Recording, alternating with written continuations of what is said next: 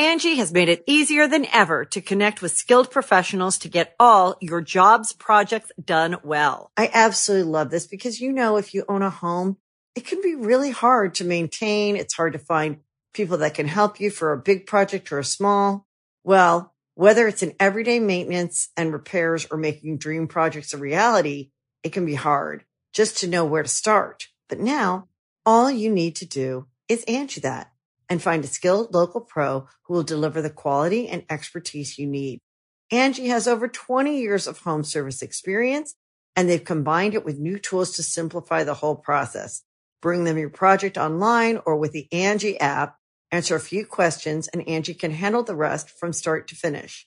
Or help you compare quotes from multiple pros and connect instantly, which means you can take care of just about any home project in just a few taps. Because when it comes to getting the most out of your home, you can do this when you Angie that. Download the free Angie mobile app today or visit Angie.com. That's ANGI.com. Greetings, humans. You have entered the Command Zone, your destination for all aspects of Elder Dragon Highlander. Enjoy your stay.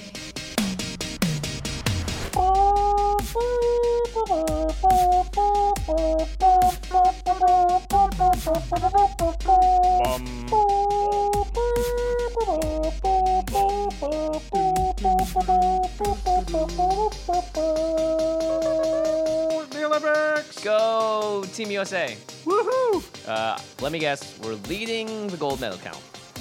I don't know about gold, but total medals probably. We probably are. I have no idea. I don't. It even always pay goes attention USA, to that. China, and not Russia this year because they are absent in Well, big a lot ways. of them are absent. A lot of them are absent, yeah.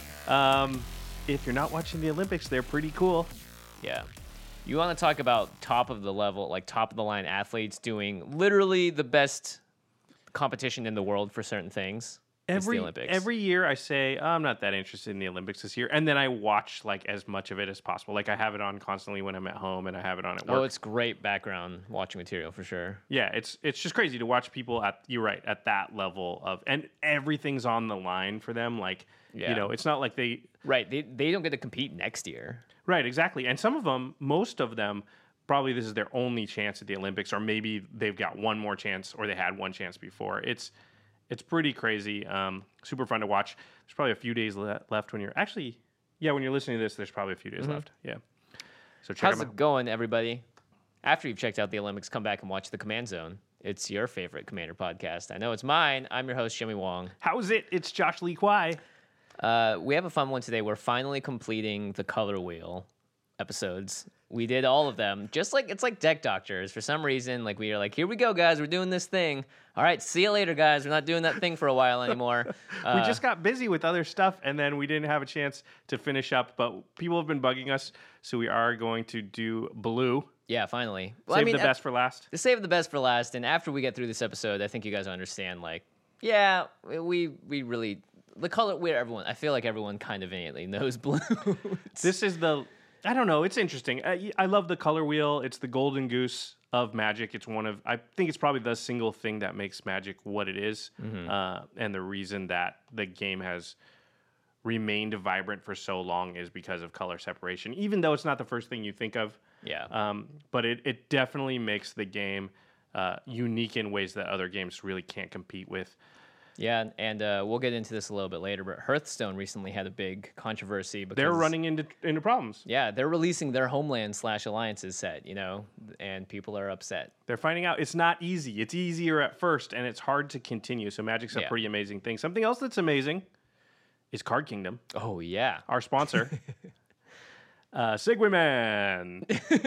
I imagine the guy in the Segway just rolling past. Like, oh, thanks, dude. Thanks, man. That is true, actually, because Card Kingdom has been our sponsor now for several episodes, and it's been a blast because I don't know, like, I do a lot of random sponsored deals on my channels, on my random social medias, and if you're not into the thing that's sponsoring you, it's like, all right, it's a job. I'm doing this for the monetary benefit.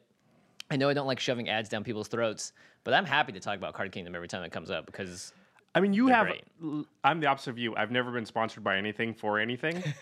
And yet I can't imagine that it's common practice to get this much feedback from your listeners or your fan base about your sponsor and how great it is. Yeah, actually, I've never had this level of just people just tweeting on their own accord, like, hey, did something with Card Kingdom. Thanks for recommending them. Like, check it out. This was dope. And I'm like, wow. Like, I did some stuff for, like, eBay back in the day, and I was like, no one tweeted me being like, eBay's the best, Jimmy. It's like, no. We get tons. Like, Yeah. here, Alex Avilian, I don't know how to pronounce it. Sorry, Alex, says, Commandcast, thanks for turning me on to Card Kingdom. Just got an awesome order, faster, and in awesome quality. He said awesome twice. That's how awesome it was. notable. What else we got on here? Someone posted a picture of a pre-release promo of Ishkana, Graf Widow, Ishkana, from Will, WT Robin said, made my first purchase with Card Kingdom, can confirm all the great stuff that has been said. So, thanks. Confirmed. Remember to use the affiliate link, cardkingdom.com. I almost completely forgot. cardkingdom.com /command zone. And, I actually ordered from them and forgot myself to put it in, and you can just ping them and let them know, which is good because like we've been saying, it is the best way to support the show. We don't have a Patreon or any other way that you need to, go about supporting us except for just let Card Kingdom know that we're the ones that sent you there. Okay. Thank you. Oh, man. So we buried the lead on this before. We buried the lead. Yeah. Here, pretend like we said this before we talked about Card Kingdom for a few minutes. Today's episode, we're doing Color Wheel Blue, but before that, we have a spoiler card for Conspiracy 2. But first, here's some words about Card Kingdom. So, I was on Card Kingdom the other... Okay, we're fast forward. We're there. We made it there. We have a spoiler for Conspiracy 2. Oh my goodness. 2 things here. 1, we have a spoiler for Conspiracy 2. Sweet. 2, Conspiracy 2. It's coming out. Man, this year has been insane. Yes, there have been so many releases back to back. I don't think... I've only been playing the game for a couple of years when I returned to it, and I've just been overwhelmed. EMA, EMN, everything. And then Kaladesh comes out right after that too. Oh my gosh. It just feels like it's like boom, boom, boom, boom. Every time you turn around, there's a new set coming out. It's super exciting. Conspiracy 2, Jimmy. Conspiracy, we played the heck out of that set. Super excited for this one. It's basically like Commander draft format. Yeah, and for those of us that aren't interested in drafting as much, it also reprints a bunch of really great cards and new ones like Dak Faden and Marchesa, which is my favorite commander of all time, and they're all based around multiplayer tactics usually. Yep. And it's fantastic. Brago also came from this set, and that is a straight up an EDH staple. So Conspiracy 2, I'm already immediately excited for it because sequels, I've seen our spoiler card too. That makes me excited. Yeah, that too. And sequels, by the way, always do better. They're not always better, but they always do better. Well, I mean, at the very least, you can iterate on what you did the first time, figure out the mistakes, especially when it's brand new, like Conspiracy was. Okay. So. I think movies might disagree with you about the sequels thing in general, but Empire Strikes Back does exist. Spider-Man 2. What?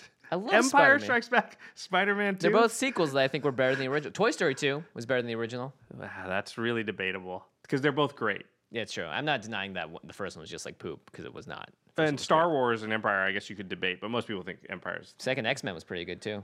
X2. Yeah. I could go on. Okay. Avengers 2, just kidding. All right. That was okay. All right. Our spoiler card. You go ahead and read it. You Sure. do the honors here. Man, this is a good one. This might be the best spoiler card for Commander we've ever gotten. Mm-hmm. I think it probably is. Yeah. So our spoiler for Conspiracy 2 Wait, Terry, drum roll, please. is a reprint. It's Burgeoning. Holy crap. 1 green. Look at this brand new art by Titus Lunter, I think is his last name. If you don't watch our show on YouTube, you should be just right now because the new art is sweet. Yeah, it's awesome. Burgeoning is a Commander staple, but not really because it currently is an expensive card. That's in the mid-20s, I believe, for near mints. Yeah. But no longer because Burgeoning is coming back. Very exciting. You can open this in a pack of Conspiracy right now. It's just a rare. It's not even a mythic. Yeah, it's an enchantment for 1 green. It says whenever an opponent plays a land, you may put a land card from your hand onto the battlefield. This card speaks for itself. Play it on turn 1. By the time it gets back to you, you have four lands in play. This card is ridiculous. In fact, I find myself adding it to more and more in green decks. At first, I was like, nah, Nekusar, that's a good one. And then I was like... You're a 5-color Nekusar. Yeah, and then 5-color Nekusar for those that don't know. Because you're drawing a lot of cards, so I need that. And then I was like, my Rune deck kind of needs this because I'm drawing enough cards that I just have a lot of lands in my hand. And then, of course, Gitrog or something like that. Burgeoning is kind of like Fast Bond, which is banned. Definitely Fast Bond has broken things you can do that you can't do with Burgeoning because you can put so many lands into play. So there's combos with it. But in general, if you're not comboing off with Fast Bond, like it's in your opening hand, but none of the other combo pieces are, then Burgeoning is probably better for as far as a card that's going to sit there and accrue you value. Yeah, I think that's the big thing is that Fastbond also has a big target sign on it, and people will go like, oh, if it was illegal, right, it would be like, great, Fastbond's coming out. Who knows what would happen? It's kind of like why Channel is banned as well. Yeah, because you can just do something so broken so early. But in general, I'd say, 9 times out of 10 or 8 times out of 10, Burgeoning is better than Fast Bond. It's just that in those two cases, Fast Bond maybe wins before anybody gets to do anything. Anyway, Burgeoning is becoming close to like a staple in my green decks now. I'd say it started out as 1-2 decks, and now it's like, does the deck have green? I need a good reason not to put Burgeoning in there. Yeah, it would be a staple for me if I owned more. Yeah. I just bought a few like Japanese Burgeonings. Oh, really? I actually have 0, so I'm really excited. And I'm you don't have any? I don't have any. Oh, this is the best for you. Yep. We've seen this happen a lot. Someone plays Armageddon. Oh, yeah. And then it's like, well, great. We all have big hands, and this person's like played Armageddon with 4 lands in their hand. They just win the game because of Burgeoning, not because everyone's slowly trying to race back and put their lands back in play and play their signets or whatever. Nope, Burgeoning.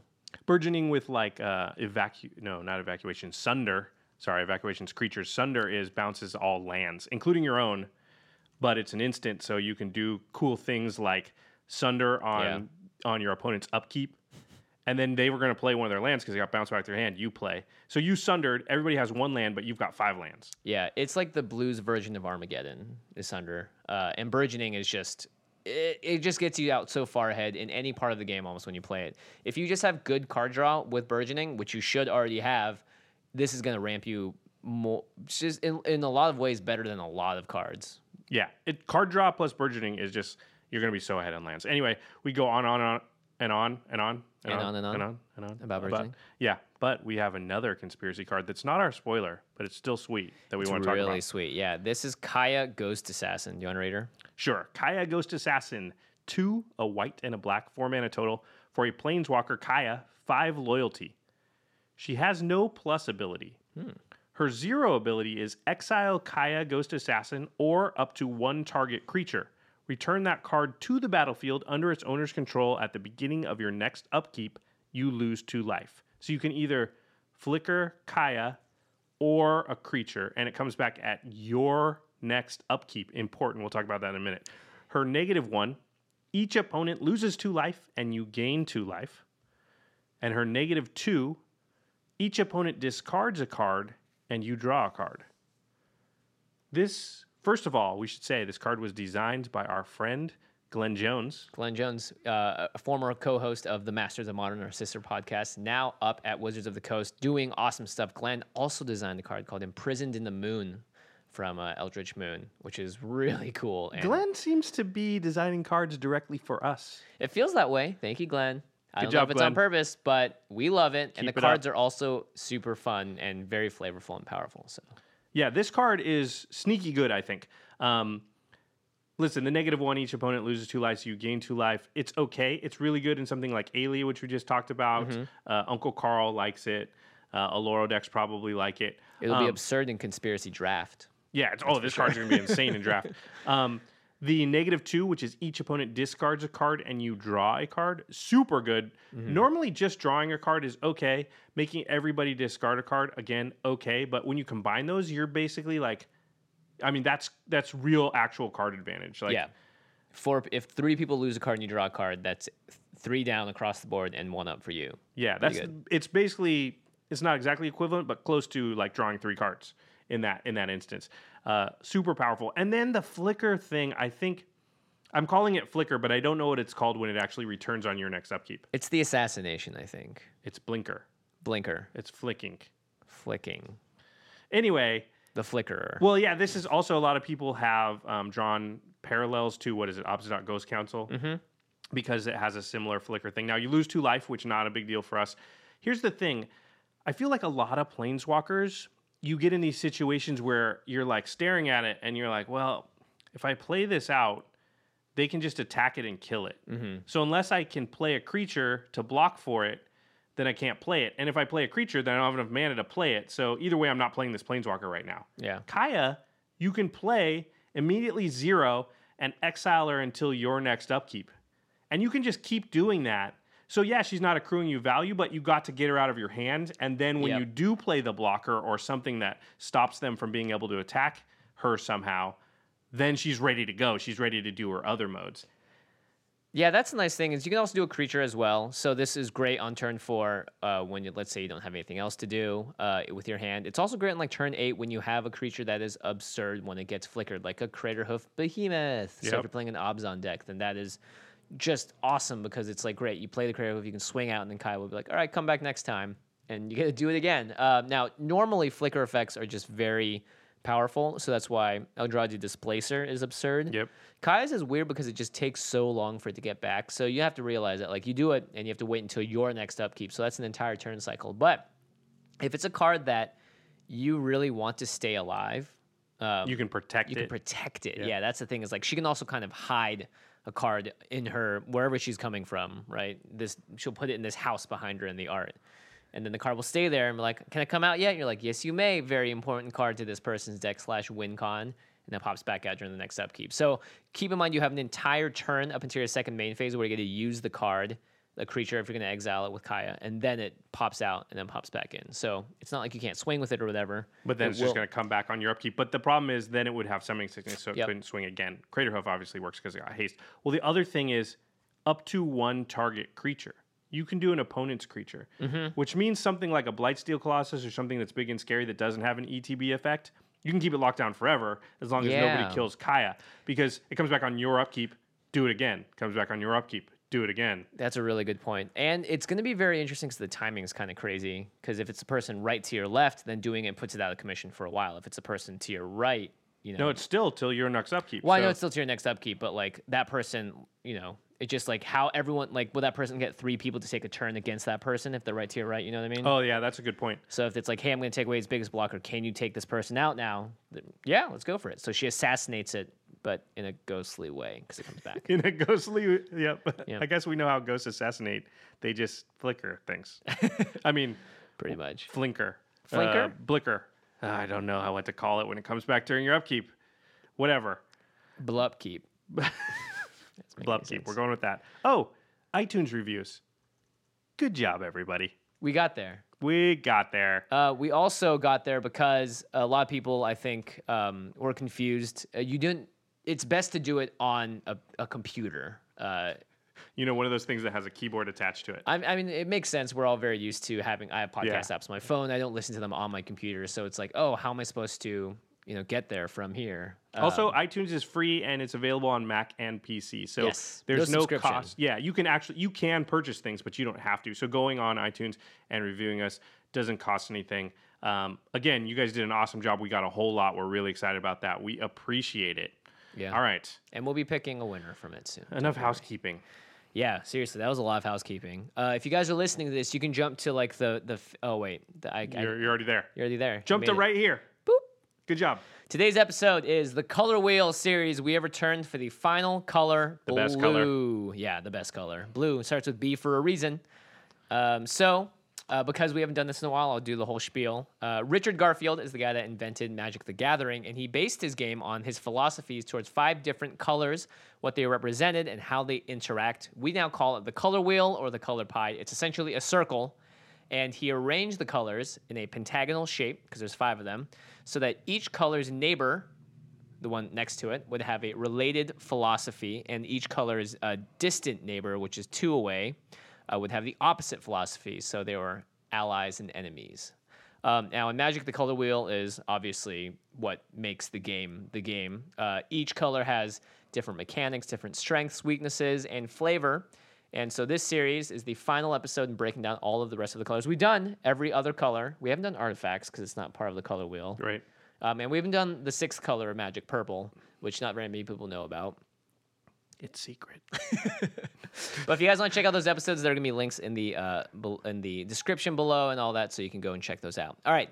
So the big thing about these episodes is that we want to talk about how the color functions in EDH and how you get to have the most fun with it / use it to the best of its abilities, and also understand where it's the weakest. We're being helped out today by Mark Rosewater. He's the head designer at Wizards, also known as Morrow. He's been doing this for the past 12, 13 years.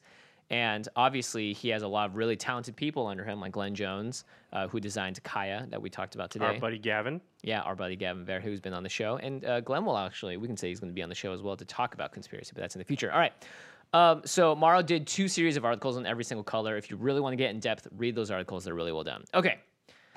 The history of blue. So Mark Rosewater says each color's view of the world is heavily influenced by the thing it values most. And blue, according to Mark, values perfection above everything else. And the way they go about trying to attain perfection is through knowledge. So Read some books. Yep. So knowledge is kind of the pastime of all blue mages, and like they're always trying to attain knowledge because they believe that will lead them to perfection. Mm-hmm. In fact, you'll see these names on a lot of cards. Thirst for knowledge is a blue card. Information is something that is very important to blue. Also, control, the ability to, because you're using your book smarts and you're just in general very intelligent and you know everything about the world, you're able to control it as a result. Blue is the color most linked up with technology as well, because they're like, yo, we're going to use this technology to get smarter. Makes sense. And because like science has to do with research and study, so they're not just wizards and stuff. They're also into science, and that has to do with, building technology of some kind. So yeah, and sometimes it has to be a frantic search in order to do it.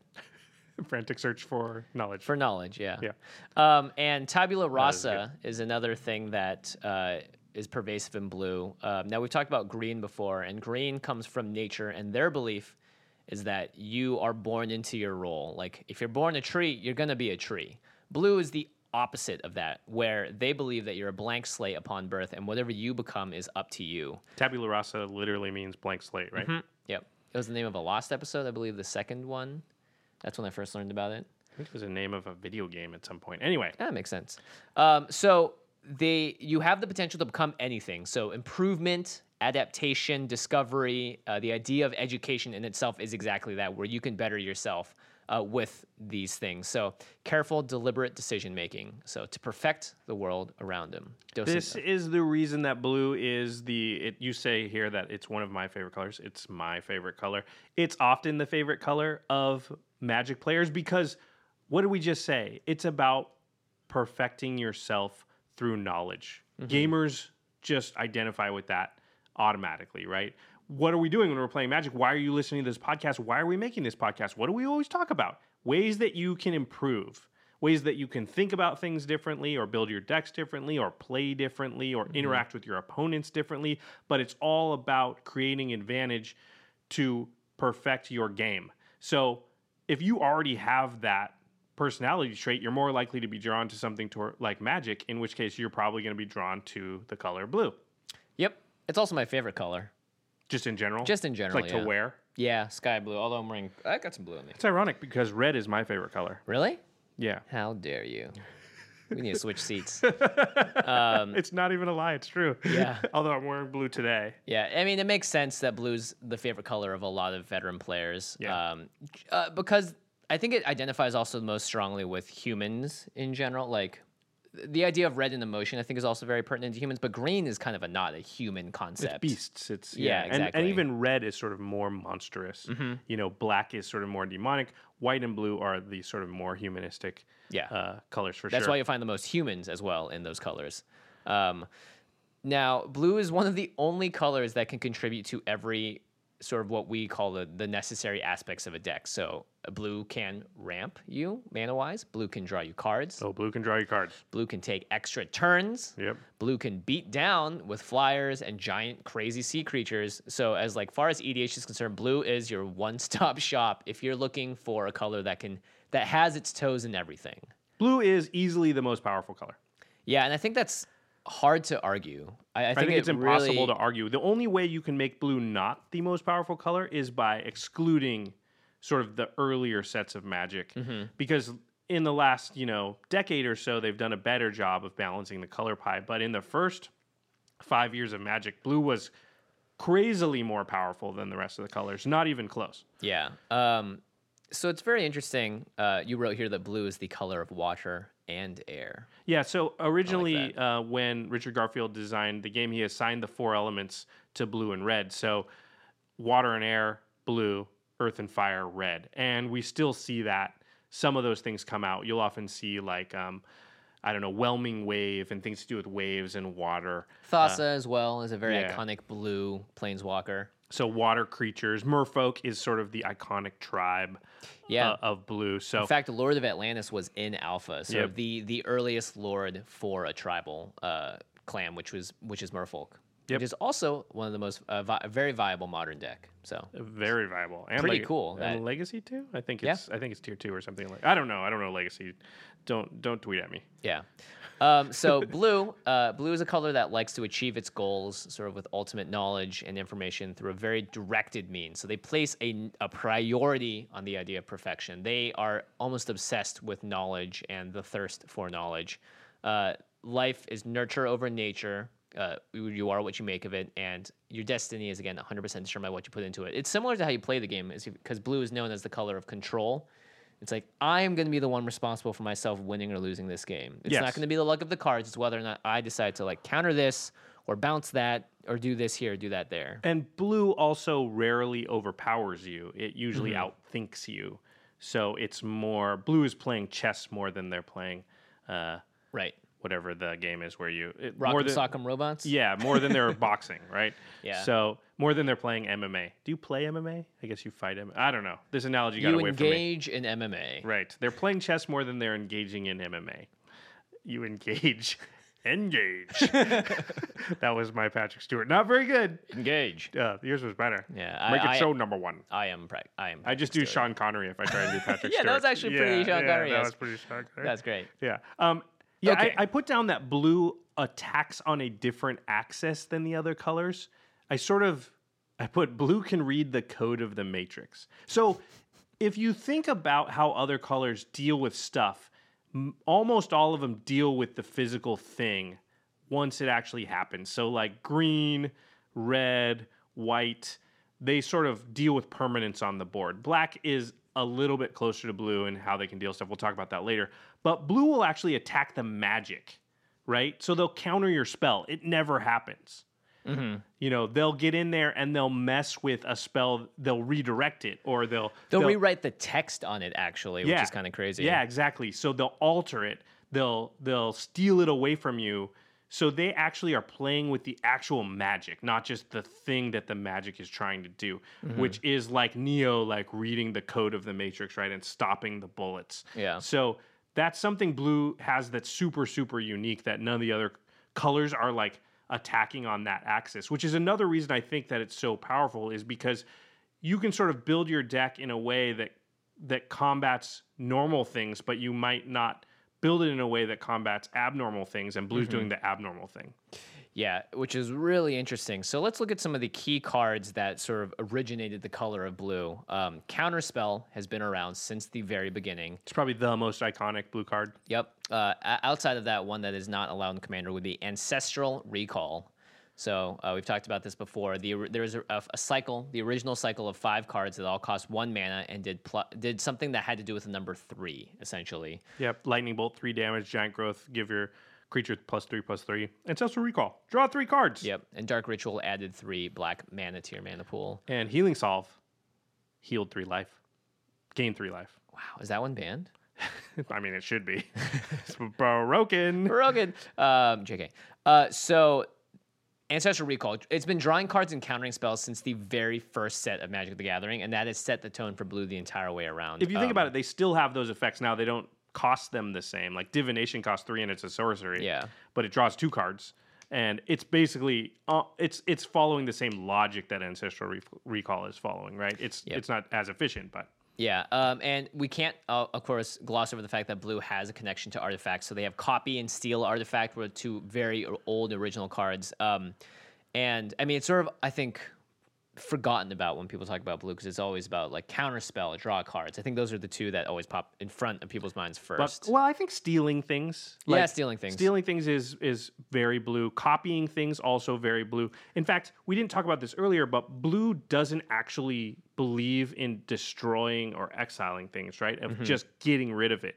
They want to alter it or change it. That's in their nature. What are they saying about themselves? Oh, I can become whatever I have the knowledge to become, but I can also alter the things out there if I have the knowledge for that. So there's no reason to destroy things. That's wasteful. Yeah.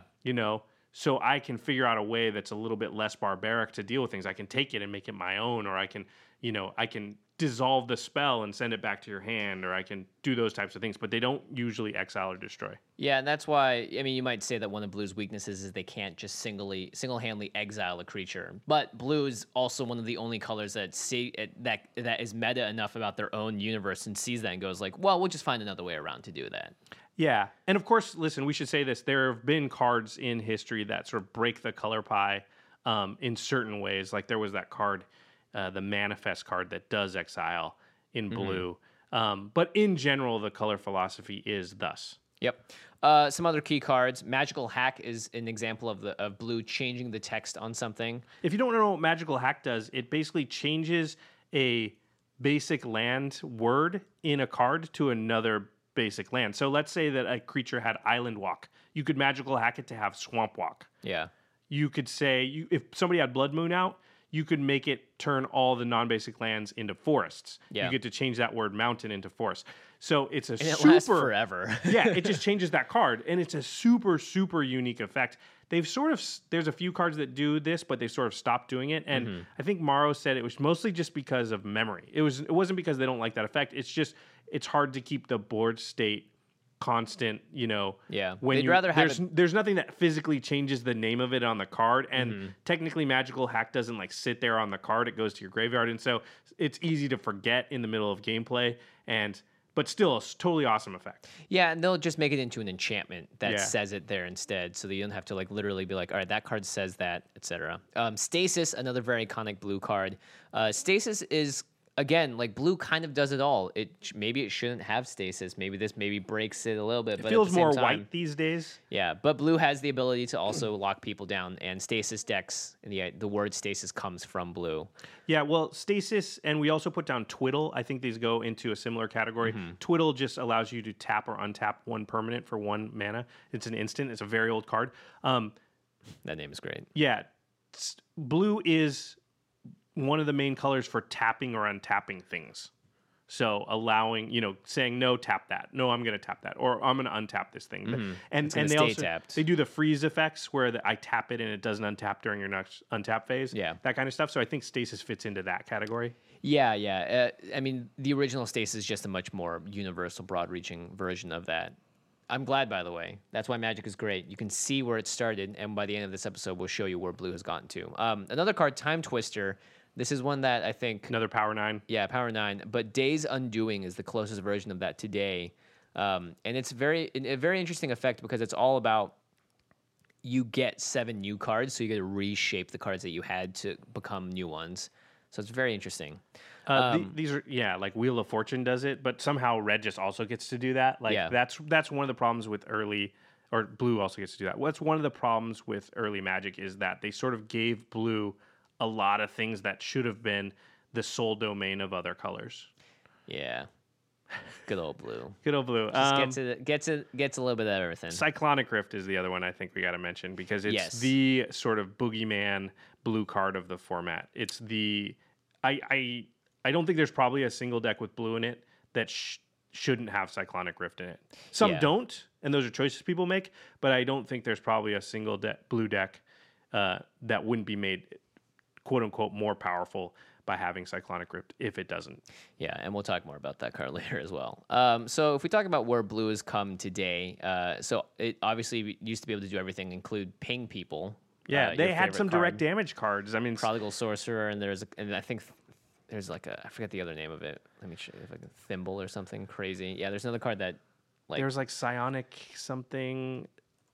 Psionic Blast. That's what I was thinking of. It's 3 mana for an instant. It does 4 damage to target creature or player and 2 damage to you. So it could deal direct damage back in the day. Yeah, which is crazy. Yeah, not correct. Not correct at all. But now, today, Blue is focused on counter spells, usually not just straight counter spells. There's always some sort of, not downside necessarily, but added thing onto it. So they just definitely don't like to cost them at 2 anymore. Yeah, exactly. Unsubstantiate is the closest I think we'll have in a recent set, where it's 1 in the blue and you can return a target spell or permanent to its owner's hand, which is cool. You can bounce it, but it doesn't actually just physically get the card away and into the garbage, the graveyard. Throw that card in the garbage. They have a lot of counters that are like Convolute, where it forces the opponent to pay extra mana if they want to keep the card. Otherwise, it's countered. So it's not a strict counter spell, as we would call it. So there's a lot more of that more recently. There's, of course, stealing, copying stuff. This is a great thing. Unblockable is something that Blue has gotten more recently. Yeah, they're definitely the color of, well, not just unblockable flyers. Mm-hmm. Also, Skulk recently is in their colors. So they're definitely like super evasive. Like, blue cards generally don't like to be blocked by other cards. And when we say flyers, they share that with white. White usually gets like the smaller flyers, and blue will get like the big flyers. So like a Sphinx or an Air Elemental, that kind of stuff. Mill is also sort of the domain of blue, which makes sense because they're the mind sculptors. Sculptors? Yeah, they're the mind sculptors. They're the mind magic, right? And in Magic, your hand and your library represent your knowledge. Mm-hmm. And so blue, this is what I was talking about when they can read the code of the Matrix. This is that attacking you on that other axis that other colors don't. They're going to attack your mind, attack your knowledge. They're actually going to attack your deck, which is not something that most of the other colors do. Black does a little. We'll talk about that a little later. Hexproof. This is another, they share this with green, I think is the other one that does a lot of hexproof. You'll find that a lot of these newer abilities or ones that are more prevalent are shared with 2 colors or sometimes 3. But it's a nice way to give an ability to multiple colors to make them more deep. Yeah, so hexproof from blue sort of denotes their ability to, protect themselves against magic. In green, it's more like they have an innate ability to protect against magic, Yeah. We've already talked about freezing and tapping stuff. There's affinity. So blue, again, loves artifacts so much that it's also going to make their spells cost cheaper if you have affinity for artifacts. This is a tier 1 deck in Modern as a result. Not as applicable in EDH, but still very interesting that blue loves to cheat mana in very interesting ways. And in this case, it's directly tied to artifacts. And then this is a new one. Tokens. We've sort of seen a slight push towards more tokeny stuff. But not widespread tokens. Not a ton, but, there's like Docent of Perfection is one of the new ones that makes 1/1 wizards and then pumps them when you flip. Talran, Sky Summoner, again, triggers off of instant or sorceries and makes flyers. Tutus. Yeah, and then there's stuff like Reform. Yeah. And there was Chasm Skulker. Yep. So there's and Chasm Skulker actually triggers off card draw, which is something blue's good at. So they've definitely, and also we'll talk about this again a little later, but zombies. And so zombies have sort of moved into the realm of blue a little bit. They're still primarily black. And so there's some zombie tokens going on also in blue. So they've definitely sort of pushed them towards tokens a little bit more than they ever have been, which I think is interesting. Yeah, and they also do it with Kiora, where she can create a bunch of octopuses onto the outfield. But that's stuff, right? Yeah, that's a little green blue mixture there. It's very interesting. All right, so let's move on to talking about the strengths and weaknesses of blue. To make the color wheel work, of course, in more recent design years, not original alpha beta Magic. Throw it away. Oh no, I came back. We got to talk about that last thing again, then. I guess. Just kidding. This leads us to strengths and weaknesses. So this is, I think, by far the most important part of the Magic all around. If you find people talking or like discussing whether or not a format is healthy, it's because it's balanced. Yep. And that is really the nuances there are so hard to really get right. And Magic has done an incredible job of it, which has always impressed me, especially seeing now the Hearthstone fiasco that's happened over just one set. But Magic's been doing this for a long time, so they really know what they're doing here. So the strengths, we've already talked a lot about the strengths of blue. So they can do almost everything in Magic. They have control aspects as well as card draw. And this is a new one. They have the draw-go mentality, which is a form of Magic basically where you rely on instants and instant speed effects so that you can draw your card for the turn and keep yourself the most protected by simply passing the turn around and having anything. No one knows what could be in your hand, right? All for the entire turn cycle, and you get to choose when you do it. So the draw go mentality is something that is very iconic to blue these days, and I think a huge strength of the color as well. Yeah, I mean, blue's always been that type of the instant speed color, right? Because flash is another keyword that they have. Think of the ley lines. All the ley lines sort of denote for each color something important. Ley line of anticipation is basically all your stuff is instant speed now. So that's a very important aspect to blue and playing blue, and one of their strengths. And you also say here being reactive, that's what it causes, right? If I can react at instant speed, I don't need to play my stuff now because I can play it at any time. So I should just wait, because every moment I wait, I have more knowledge than I had before, and I make smarter decisions. How blue is that? But being reactive, you have here, and it's very smart, says also is a weakness. Yeah, so the sheer fact that, and this is one of the things that balances blue, is that the sheer fact that you're sitting there and waiting for other action to happen instead of creating the action yourself and being proactive, you can sometimes also get caught in sort of a bad spot, because either you cannot catch up to someone that's just too proactive and outraces you, or you're ill-equipped to deal with that specific problem, and being reactive and not doing something to help sort of put your front walls up has caused you to be under attack by something that you can't actually deal with in that moment. You might have the answer in your deck, and you're going to need as much information and drawing cards to get there, but you can't deal with it at that moment. So it's also a very big weakness of the color. Some other weaknesses are that blue is a little bit passive. It's not, like you said, it's not proactive, and it can be slow out the gate. And when you think about things like card draw, like divination, well, what's divination do? It draws you cards, but it takes mana. So you didn't actually do anything in the game during that time. You set yourself up for later doing better, but for right now, you didn't do anything. That's kind of related to what you were just talking about. Yeah, it's a delicate balance between staying alive and knowing how to control the board or stay alive in that situation, while still accumulating knowledge and setting up your mousetrap, essentially. And of course, this is very unique to EDH, but Counterspell and the idea of control magic and I'm going to stop you from doing what you're going to do is a political danger in the game as well, because a lot of people get upset at this style of play, and also a lot of people just don't like playing against it, and you can't blame someone for not liking to play against something. And as a result, can sometimes make you the target more than someone else just because you are holding up open mana and stops other people from doing stuff. I mean, a lot of times, let's be honest, like if I've got a couple creatures and I don't know who to attack, I'm going to attack the blue deck. Yeah. Because I'm going to force them to do stuff. Because them sitting there being allowed to hold their mana up and just be like, well, nothing happened. I'm just going to, draw 6 cards.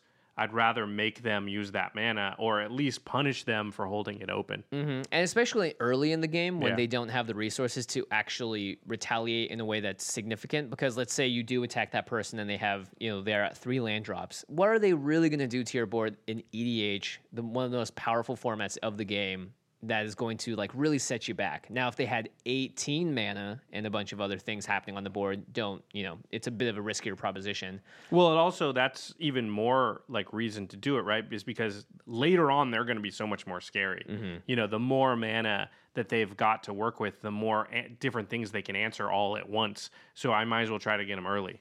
Yeah, and if they decide to wage war against you, they're going to expend their resources on one person, and that is a winnable battle for everyone else at the table. So it's usually not in Blue's best interest to be proactive and get revenge, so to speak.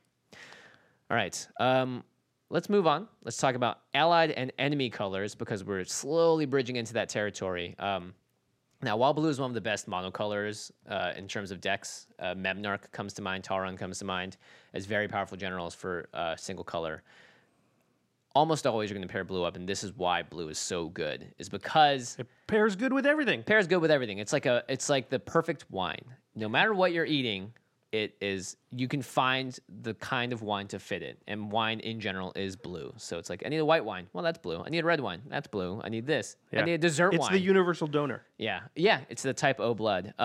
So if you guys want to know what the allied and enemy colors are, again, look at the color wheel. Terry will bring up a picture now. There are 5 colors in a pentagonal shape. Black is on the bottom right. Blue is on the bottom right. To its left is white. To its right is black. And those are the allied colors. And across from blue is red and green, and those are the enemy colors. So, did you do that from memory? No, I wrote it down. Oh. I wish I could do it from memory. You could have just lied to me. WUBRG is one of the most I use the term Wooburg when I'm organizing stuff more than anything else with Magic. It's like, what should these go in? Wooburg. White, blue, black, red, green. That's how you did it. Okay. Yes, you get the circle there. Gotcha. Okay, so the enemy pairs. First up, my favorite color pairing, probably yours too. It's my second favorite. Second favorite is It. So that's blue and red. We've talked about Is It. What is it? Is it? What is it? Is it? Or isn't it? We're waiting for Godot. When's he going to get here? I don't know. What are you doing? I don't know. Waiting? Waiting for who? Waiting for Godot. What are you doing? We used to play this game in high school. I don't know why. And we would play it for like an hour. Just waiting for Godot? Just see who would break first, like which person would stop waiting for. Anyway. Well, you would break when Godot got there because he inevitably is coming, right? Oh, yeah, of course. He shows up. I mean, why wouldn't we? I mean, we're waiting for Godot. Yeah, so he has to come. Yeah. Is it? Blue and red. So blue and red, you have the reactive and proactive here, where blue is reactive and red is proactive. And this equals creativity in the world of Magic the Gathering. So it's very instant and sorcery heavy. It's the opposite of creatures. So instants and sorceries matter. But there are some creatures as well, and these creatures usually care about, well, instants and sorceries. Instants and sorceries, or they sort of are instants and sorceries. Mm-hmm. So they either care about them in some way, like Goblin Electromancer, Hypersonic Dragon. Yeah, or they are instants and sorceries, and by that I mean Tim.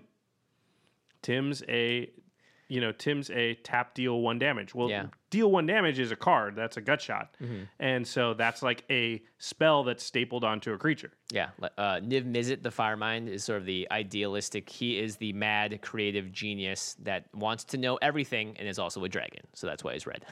And again, Niv Mizzet has drawing cards on him. So that's another spell stapled onto a creature. Yeah. Actually, I found that the more I know about the color wheel, when I look at a card, it just fundamentally makes so much more sense to me. Especially with modern cards. Yeah. Some of the older cards, you're like, wait a minute. Wait, why is it doing that? Yeah. They have also Artifacts Matter is a new sort of thing that blue and red are doing. Mm-hmm. Well, red is very powerful with artifacts. That's sort of red's best friend is an artifact, I think. Yeah. This is more new. I think that red sort of only in the last like 5 years or so has become one of the artifact colors, but we saw it with Duretti, and we saw it with a lot of the Thopter stuff in Magic Origins. I'm assuming in Kaladesh we will see a bunch more of the red sort of push towards artifacts. Definitely. And caring about artifacts and interacting well with artifacts. You know, Feldon was a newer card that interacts Duretti as well. Yeah, that interacts with artifacts. So it's becoming a thing, and blue has always been, like we said, one of the technology colors. So it's been one of the affinity colors. There are Metalcraft cards, I think, in blue. It's always cared a little bit about artifacts as far as like having them. So let's just look at Is It Charm. The charms are a great way to see like, oh, these 3 things are what Is It is. So Is It Charm's blue and a red for an instant. It says choose 1. Counter target non-creature spell unless its controller pays 2. So we were talking about this sort of conditional counter spell earlier. Sort of a weak mana leak. Yep. Also, Is It Charm deals 2 damage to target creature. So that's shock. Yeah, the red side of it. And then the third one is draw 2 cards, then discard 2 cards, which you could argue is both. Now, red would have it that you discard the cards, then draw them. Oh, yeah, we didn't talk about this. One of the other things blue does is looting. Loot. Yeah, so looting is when you draw the card and then when you draw a card and then choose a card and discard it. And red does the sort of inverse of that, which is rummaging, which is discard first and then draw. Which is great. Super flavorful. Of course, red's like, I don't care. I just need a card. Yeah, whatever. You know, blue's like, hold on. Let me see what I get first, and then I'll just make the decision with the more, since now I have more knowledge. That's why I love Rummaging Goblin, the art for it. He's just tossing something out while looking in there. He doesn't really care what he's throwing out. He knows something's in there, but he's more about throwing the first thing out and then getting the other thing. That was great. Very flavorful. Vorthos on point. Is It is also the home of the Overload mechanic, which is a lot of fun. And, of course, we have Dominus of Fealty. It was one of my favorite cards that I never get to play. Look at the mana cost like on this thing. It's always like my 65th or 66th card. It's impossible to look at this. Yeah. It's 5 hybrid mana of blue-red, so... But it's a 4/4, and it says, flying, at the beginning of your upkeep, you may gain control of target permanent until end of turn. If you do, untap it, and it gains haste until end of turn. So, control magic where you only get it for a limited period of time. There's nothing more is it than that. Yeah, it's great. Yep. I always want to play it. I never end up playing it. Yeah, that's another thing they share, right? Threaten effects are steal your creature for now. And blue's sort of more steal your creature forever, but they do overlap because steal your creature. It's just the length of time. And your favorite Joyra is it? Yeah, Joyra of the Gitu, another is it commander, and I guess that both of them evidently must have something to do with suspending stuff because she suspends the crap out of stuff. So she doesn't, ironically, very often cast red or blue things when she suspends them. No, maybe obliterate. She thinks she's casting giant artifact creatures, but they're actually Eldrazi. Yeah. All right, so this is my favorite color pair. The next one. Yeah, this next one. I mean, it makes sense. It's the most powerful. It is blue and green, my friends. It is Simic, the other enemy pair, and it's funny because they work so well together. You would think, oh, they're allied pairs. Like, no, they're not. But that's why they're so freaking good together. They perfectly cover each other and pair in ways that our format specifically. Those things are weighted a little bit heavier because of the 40 life and the length of the games. So, yeah, you have nature versus nurture written down here. Yeah, we've talked about this already. Blue, of course, is all about nurture. Green is all about nature. Wait, oh, yeah, no, you're right. Yeah. I should have switched. No, you're right. Is it nature versus nurture or nurture versus nature when people say it? Because there's a way that I think it's nature versus nurture. No, is it nurture versus nature? Is Godot I'm here so yet? Confused. Yeah. Just what is the way that people normally say it? I don't know. What is it? I don't know. It's not, is it? It's Simic. It's probably similar to that. Dang, I was trying to say similar, but that just didn't sound good. Yeah. Anyway, combine these two together, you have the best color combo, I think, in EDH for pure just does good for your deck. Blue will draw you cards, and green will ramp you cards. We talk about it every episode. The two most important categories.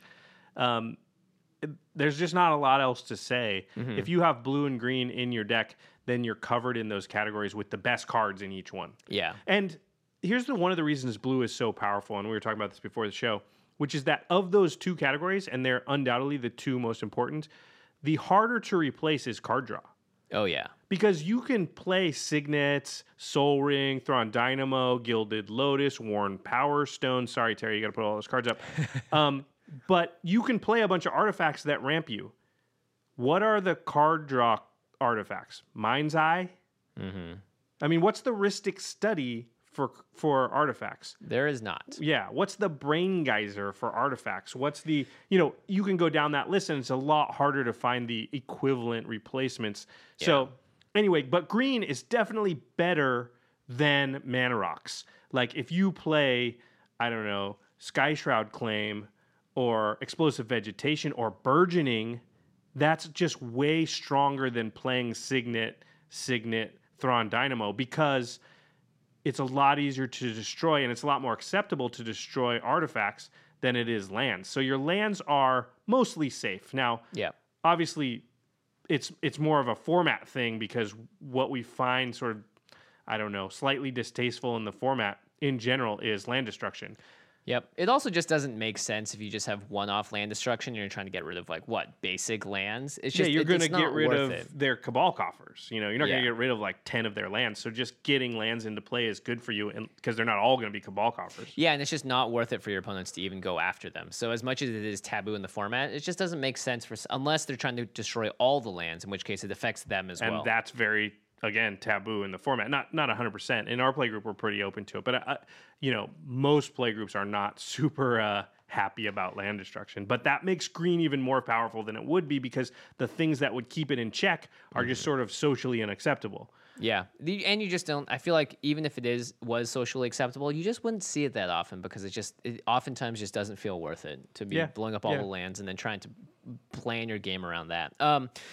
So in the same way that green's ramp is better than blue's with artifacts, green's creature-based draw, and blue has spell-based draw. So green will be like Soul of the Harvest, draw a bunch of cards for big creatures and stuff, but you have to play them. While blue can be like, I'm just going to draw 6 cards with one spell.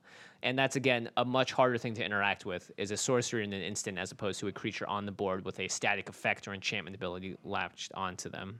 Yeah, they round each other out really well because green's the color that the most wants to tap out during its own turn, and blue is the color that the least wants to tap out during its own turn, which seems like it wouldn't work out great, but it gives you more versatility. Like, you don't have to do one or the other. You can do both when you have this color pair. This color pair is just so strong. Yeah. I mean, the card that was just banned, Prophet of Kruphix, green blue.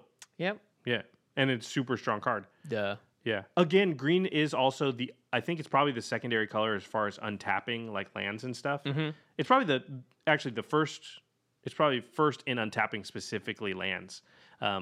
Because it has like Voyaging Satyrs and stuff like that. Kira's Follower Kira's also Follower is just exactly untaps a blue-green. permanent. Yeah. Yeah, but blue also untaps stuff, which is another way to ramp, right? Like to ferry the Planeswalker can untap lands, which can sort of And Garrick as well. So they definitely combo together in a happy, fun world.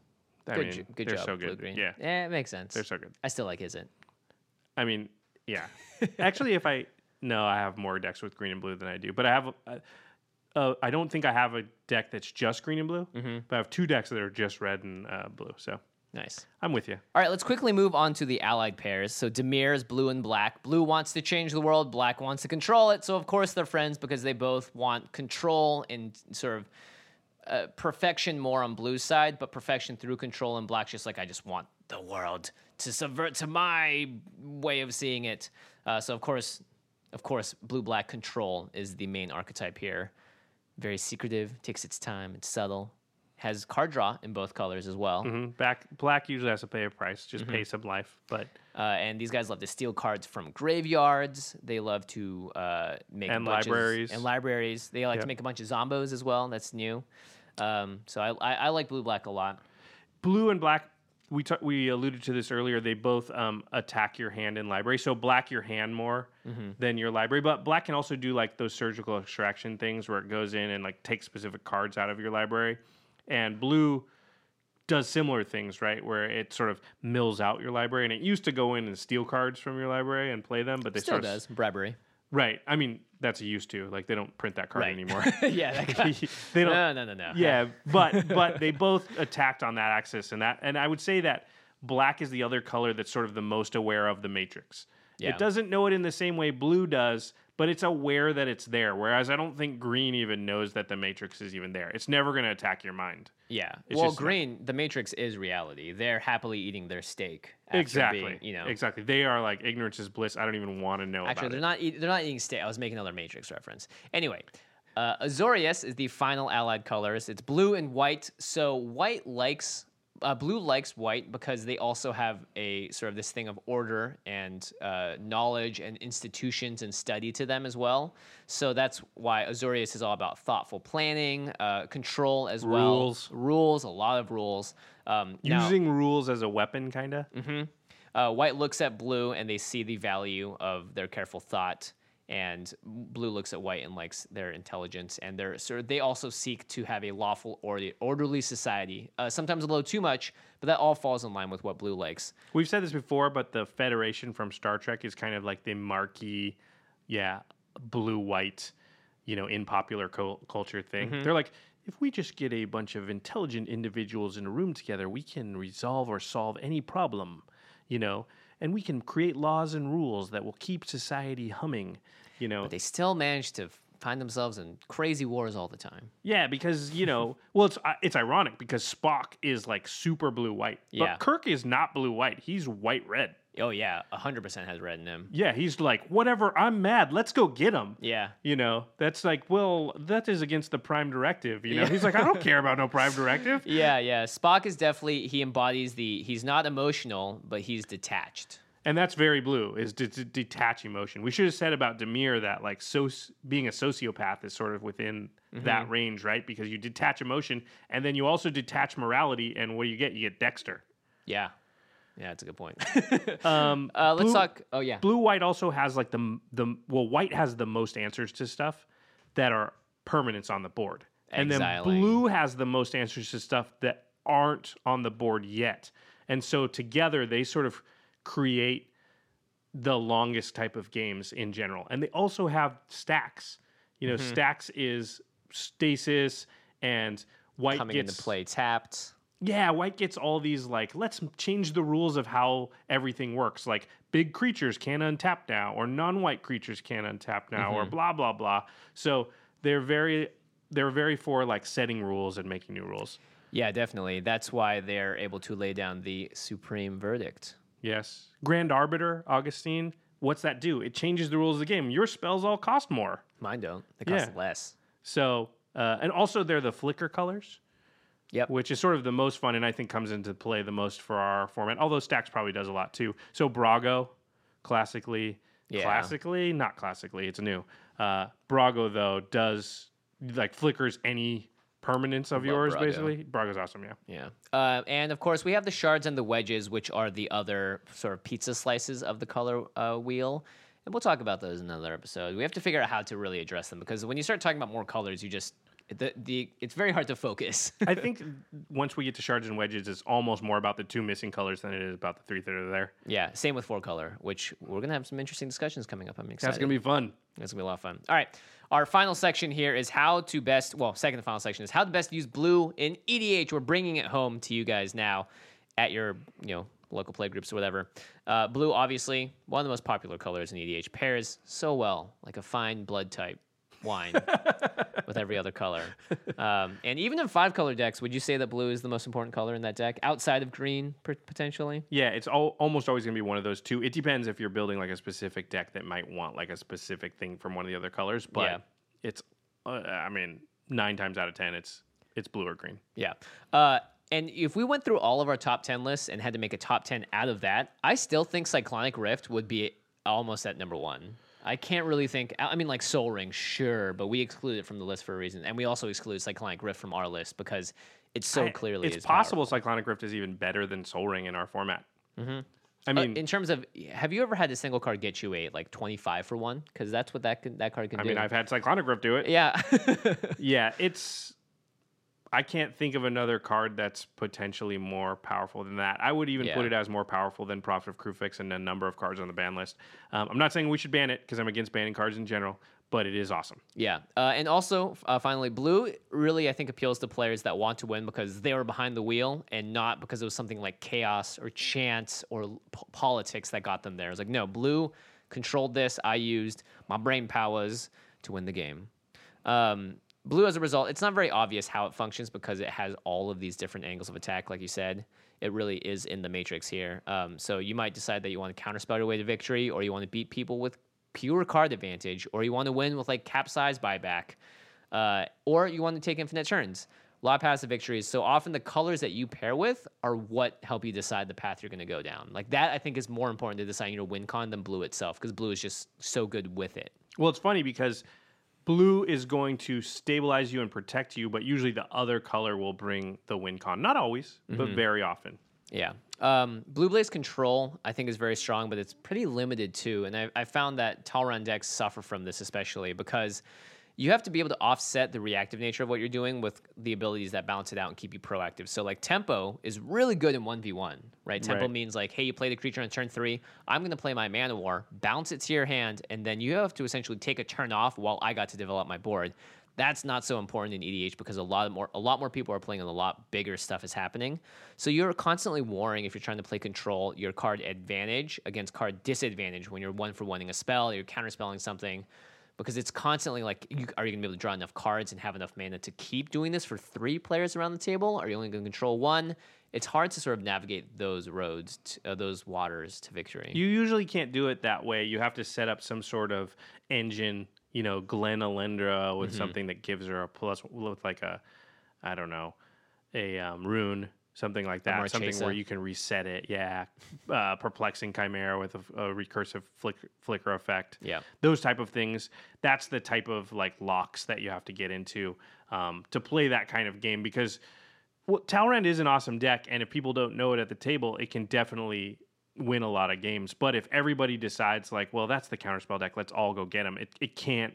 It has trouble, right? Because it can't counter everything. It just doesn't have the mana to do it. Yeah, and you're not going to win by being just purely reactionary. Like, it's like, cool, you've countered everything, but you're not actually winning the game at this point. So you need to be able to bring down the hammer as blue, and that's usually with the other color, or you're using your giant Stormtide Leviathan to get in there and smack people down with just pure creature-based combat. Or mill, but that's very hard to attain in EDH as well. Attack the Talrand deck.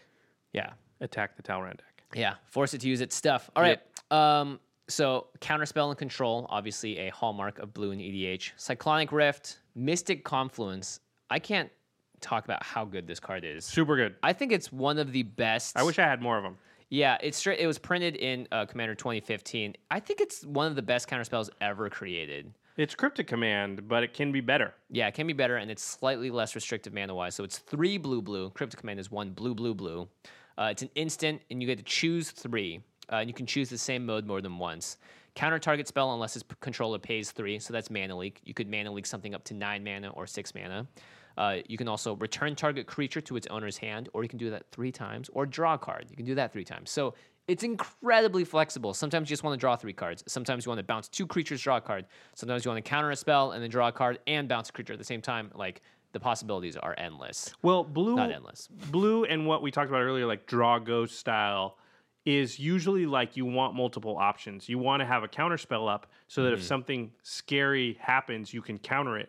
But then you want to have another option that's good for you if nothing scary happens, so that you're not in the situation where like nothing scary happened, I did nothing. Yeah. So Mystic Confluence does that on one card. Sits there and holds a counter spell up, and then even if they play it, you can still do something good, which is like counter that, draw 2 cards. And it very often happens. I think we were all wondering, how often is a mana leak good?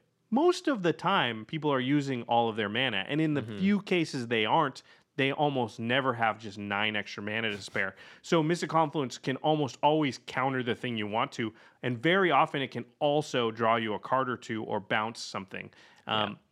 Just that versatility, man. That card is so good. Yeah, usually a blue deck will hold something like a Jace's Ingenuity, which costs the same as Mystic Confluence, but just draws you 3 cards, and a counterspell. So it'd have to have 2 cards in its hand to be able to effectively say, draw, go.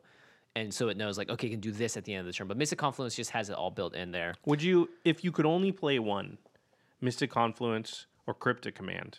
Oh, it depends on the deck. Because if I'm like a blue-green tokens deck, I want Cryptic Command because it can also win me the game by tapping down. If you're going to attack with creatures, then you want Cryptic Command. I think Mystic Confluence in a vacuum is just more powerful. Yeah, I think you're right. Especially for EDH, where getting to 5 mana and 4 mana is negligible, the difference between the two. Okay. Blue has also got a lot of tutors, of course, and their tutors range from getting just instants and sorceries to also getting artifacts. So Fabricate is 2 in the blue for a sorcery where you search your library for an artifact, reveal it, and put it into your hand. That seems wrong. It seems like they shouldn't be able to do that, which is a lot of blue cards seem that way. So I guess just add it to the list. Hey, I'm not complaining. Yeah. This was an M10 in Plane Chase. I have so many Fabricates because I put it in almost every deck because the worst case scenario, which is go get a Soul Ring, is not that bad. Yep. Go get the most powerful card in Magic. Yeah. Is that bad? It's not bad at all. You mean Cyclonic Rift? Well, in that case, you can use Merchant Scroll. It's 1 in the blue for a sorcery. Segway Man. Yeah. Woo. There's Godot. Search your library for a blue instant, reveal it, and put it into your hand and shuffle your library. So it's sorcery speed, but it goes straight into your hand. Yep. Whereas Mystical Tutor, which was just reprinted in Eternal Masters, is instant, but it puts it on top of your library. And you can get a sorcery as well. So I don't know how many times I've merchant scrolled for Cyclonic Rift, but it's a lot. Yeah, and I keep telling people about this, but Muddle the Mixture is gone up in price, so they're listening to you. It's one of the best counterspells that blue can get because it's blue for an instant that just counter target instant or sorcery spell, but it also has Transmute, only as a sorcery, but you pay the Transmute cost to discard the card, and you cycle it for a card that's the same CMC as the card that you discard. So in this case, a 2 CMC card and put it into your hand. So it's a tutor for a 2-drop. If you build your deck to make use of this, you have a counterspell. You can also tutor out a very powerful card. You can get Fork. You can get Counterspell. You can get Merchant Scroll, which will allow you to go get the card you actually want. Yeah. You can get Demonic Tutor. You can get Regrowth. Oh, man, there's so many really good cards that you want to get. It can be permanents, too. You could get a Stoneforge Mystic. So that seems good. Pretty good. You could get Snapcaster Mage. Oh, yeah. You could get Jace Vryn's Prodigy. Snapcaster Mage to bring the Muddle to Mixture back. Seems awesome. Oh, man. Great. I'm loving it. Pure card advantage. Rhystic Study has to be one of the best cards in the game, right? There's nothing better than Rhystic Study on turn 3 or turn. I actually, if somebody asked me what's the best card draw spell, I might say Rhystic Study. It's the card that I often will put like Enlightened Tutor in the deck just to have another copy of Rhystic Study. Makes sense. Because it allows you to Enlightened Tutor on turn 2. Even though that's card disadvantage, you know you're going to get that card back, and it's going to put you so far ahead. Like a turn 3 Rhystic Study, I wish we had data on the win percent because I guarantee that it ratchets up your win percent like 10% more. Yeah. Oh my gosh. Absurd. And just how many cards it draws you over the course of a game on average, right? Like Yeah, I mean, if you get it out on turn game, 3, there's a really good chance it draws you 6-7 cards for 3 mana. Yeah. If even that. Sometimes we go even more because everyone's just tapping out and they want to play as much stuff as possible. They have to. It's turn 3. If they could have played 2 drops, they would have already played them. They're not. Do they want to wait until turn 5 to play their 4 drops? That if one of them doesn't do that, then they have to all do it because it's like you're just going to be behind to the other player. Like it's impossible to deal with early. Yeah. Another way that blue gets pure card advantage, and again, it's like, why do you just get all these things? It has Rite of Replication, which is one of the best clone effects in the game. It has a kicker 5, so it's 2 blue normally, but you can pay an extra 5 as you cast the sorcery to put a token on the battlefield that's a copy of target creature, and when it's kicked, you put 5 of those tokens on the battlefield instead. So you get 5 copies of a card for 9 mana. I mean, if you do like Grey Merchant, you win. Yeah. If I did this the other night, I did Snapcaster Mage. And you just targeted 5 different things and cast all of them. I was in Mizzix, and that was a win. Like, very often, a kicked Rite of Replication is instant win. Yeah. There's just so many ways that this can just go infinite by itself with one other thing on the board. Or just do enough that it's almost impossible for people to come 5 back. Crater Hoofs. I've seen it happen. Yep. So blue gets a little bit of everything. Omniscience is also just like, this is like pure, like, I get to do everything. I am omniscient. 7 blue, enchantment. You can cast non-land cards from your hand without paying your mana cost. So you can just go dump your whole hand down. You just play any card without worrying about mana. Yeah, which is nuts.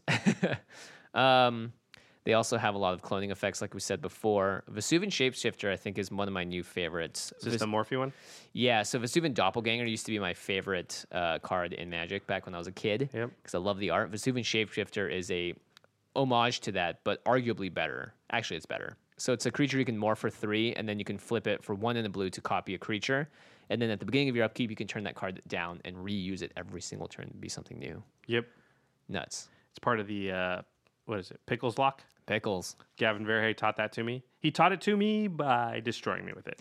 Not just you. I think he destroyed a few people with it. Yeah, so, in that game, I believe you also died to it, and probably Craig and a few other people. Yep. It's Brine Elemental that lets you get in that Pickles Lock, which makes everyone skip their next untap step, so you can just do it forever. And then Vesuvian Shapeshifter allows you to just keep doing that. Yeah. So you basically say, no one's untapping ever except me. How mean. Except me. All right, let's talk about some cards you might not think of in blue. Basically, how blue can sometimes break the color pie. We have Prodigal Sorcerer. We've talked about it already, an instant damage dealer. They even moved pingers into red because they were like, wait, that doesn't make any sense. But yeah, there's like Ghost Ship, I think, or... Yeah, Ghost Ship. No, or maybe it's Pirate Ship. I think it's Pirate Ship. Yeah, it's Pirate Ship that also pings. So, they fixed it eventually, but they still have a few cards laying around that do ping. Yeah. There's also Patron of the Moon. I found out about this card. It's 5 blue for this 5/4 flyer. It has this thing called Moonfolk Offering. Let's not talk about that. It has an ability where for 1 mana, you can put up to 2 land cards from your hand onto the battlefield tapped. What the heck? I never even heard of this card. Yeah, it breaks the color pie up. I mean, I don't think blue should be allowed to dump lands randomly onto the battlefield. What? Yeah. That is just wrong. And it costs 1 mana and you don't have to tap it. So if you have 4 lands, you can just pay 2 mana into it? Yeah. Pretty crazy. Blue is so broken. Speaking of the moon, Glenn's card, Imprisoned in the Moon, it doesn't technically break the color pie, but it feels like it does. Which is why it's so great. I love that balance. Enchant creature, land, or planeswalker. Enchanted permanent is a colorless land with tap, add diamond mana to your mana pool, and loses all other card types and abilities. So it's kind of like Song of the Dryad. Mm-hmm. But not because it doesn't get... it doesn't... It just...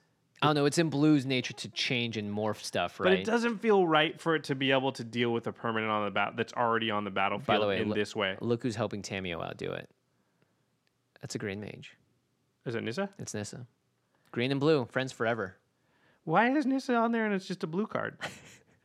Glenn, you broke the color pie. It's awesome because blue like blue needed a stronger card. Glenn's sitting in a chair going like, no, I didn't. This is the new we're gonna get into the the realm of like what Tuck was, I think, with these cards, these Song of the Dryads and that kind of stuff. Where because if you put that on a commander, they don't get the choice to put that into their command zone. It's just a land now, and they have to deal with that enchantment. Yeah. So it's running into similar problems, I think, that Tuck ran into, which is the argument was basically like certain colors couldn't deal with their commander being tucked.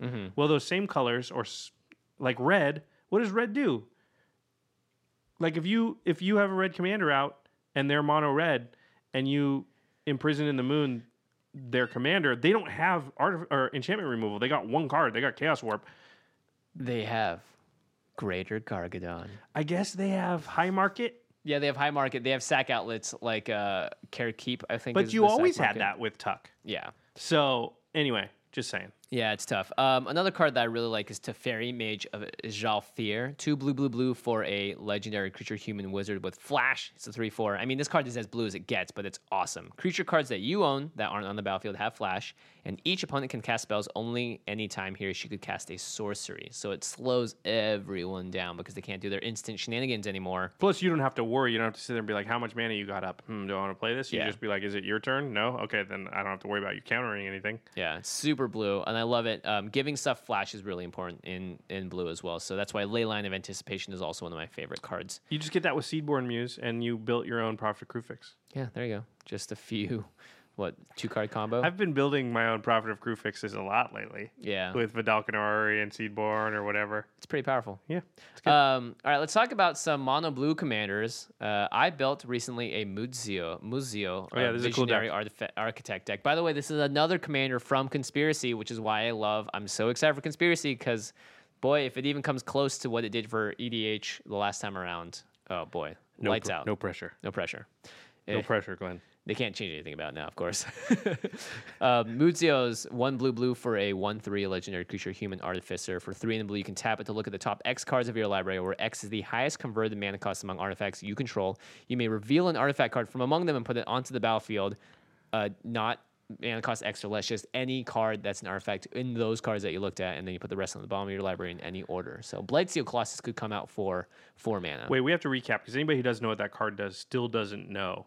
Yeah, you every use time Muzio and you count how many artifacts you have out, and then no, you count the highest CMC. Oh, sorry. So if you have like a 6-drop artifact, then you get to scry. You get to look at the top 6 cards of your library. And then from those 6 cards, you get to reveal an artifact card and put it onto the battlefield. The cards you're the X, which is the CMC of your highest artifact, is how many cards you look at. It doesn't have anything to do with what you find there. If you find an artifact, you pick one and just put it right onto the battlefield.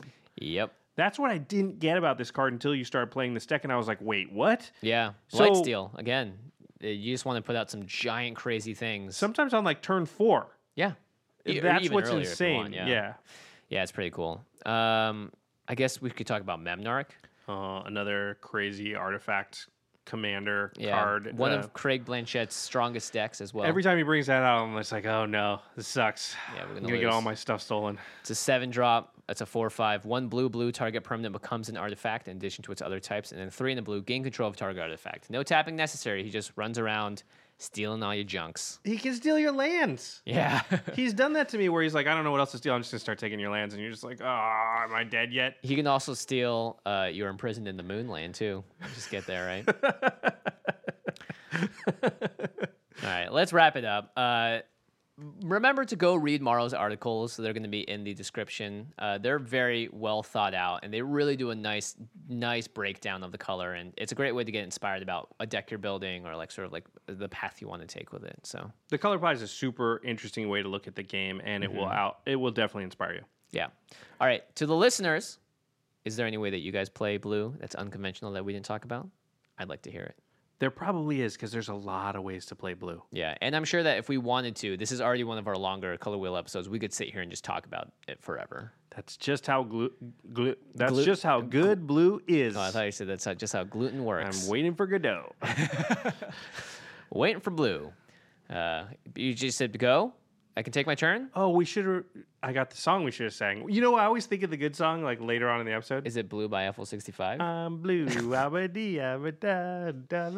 fact that I can predict it means- house with a blue little window and a blue Corvette, and everything is blue for him and himself, and because he ain't got no one to listen. I never understood that song, but I know those words. I'm really glad that I don't and you do.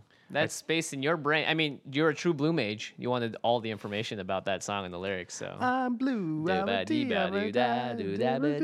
right, Card Kingdom. You know, Card Kingdom has a blue logo. Just saying. So it's on theme here. And it looks like the Rook, my favorite chess piece. That's your favorite chess piece? Sweet.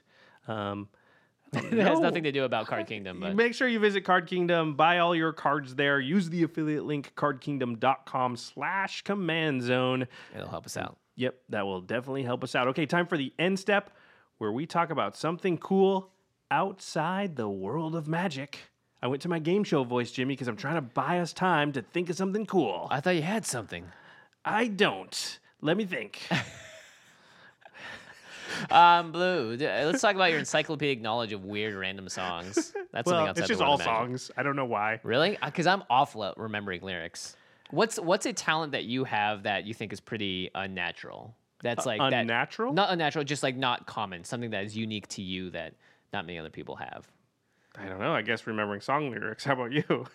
Probably not remembering song lyrics. I don't know if you count that So as a which talent, one's though. unique? Because no, maybe the world's an interesting place. Those We're could all both be unique. We're all unique. We're all unique and beautiful snowflakes. I do like that idea though, because there's always some random thing like, oh yeah, I can just do this. Like, what? You're a master woodworker? Why didn't you tell me? It's like, yeah, I apprenticed with my dad for 5 years growing up, and you're like, oh, cool.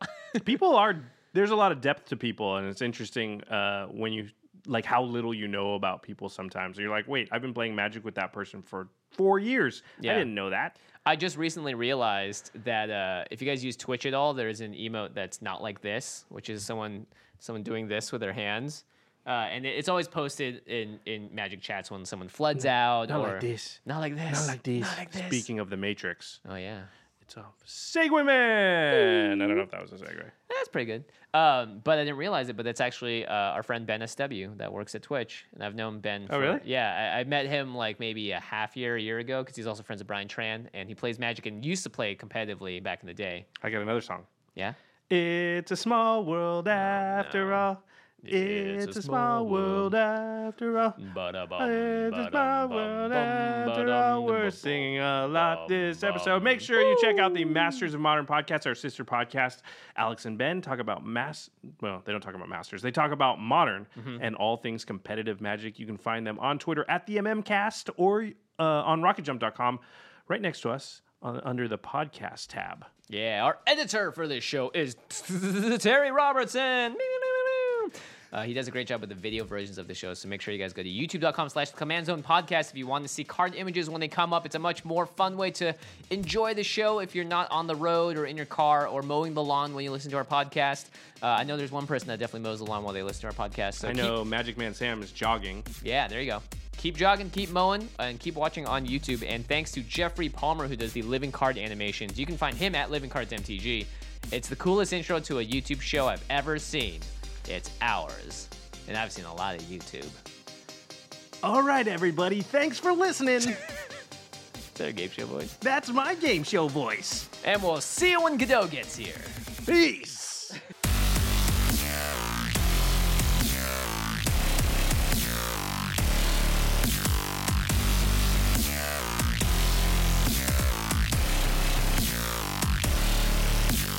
Thank you for your attention. For further inquiries, send an email to commandcast@rocketjump.com or ask us on Twitter at JFWong and at Josh Lee Kwai. See you later, alligator.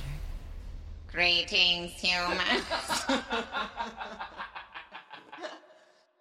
Angie has made it easier than ever to connect with skilled professionals to get all your jobs projects done well. I absolutely love this because, if you own a home, it can be really hard to maintain. It's hard to find people that can help you for a big project or a small. Well, whether it's in everyday maintenance and repairs or making dream projects a reality, it can be hard just to know where to start. But now all you need to do is Angie that and find a skilled local pro who will deliver the quality and expertise you need. Angie has over 20 years of home service experience, and they've combined it with new tools to simplify the whole process. Bring them your project online or with the Angie app, answer a few questions, and Angie can handle the rest from start to finish. or help you compare quotes from multiple pros and connect instantly. Which means you can take care of just about any home project in just a few taps. Because when it comes to getting the most out of your home, you can do this when you Angie that. Download the free Angie mobile app today or visit Angie.com. That's ANGI.com.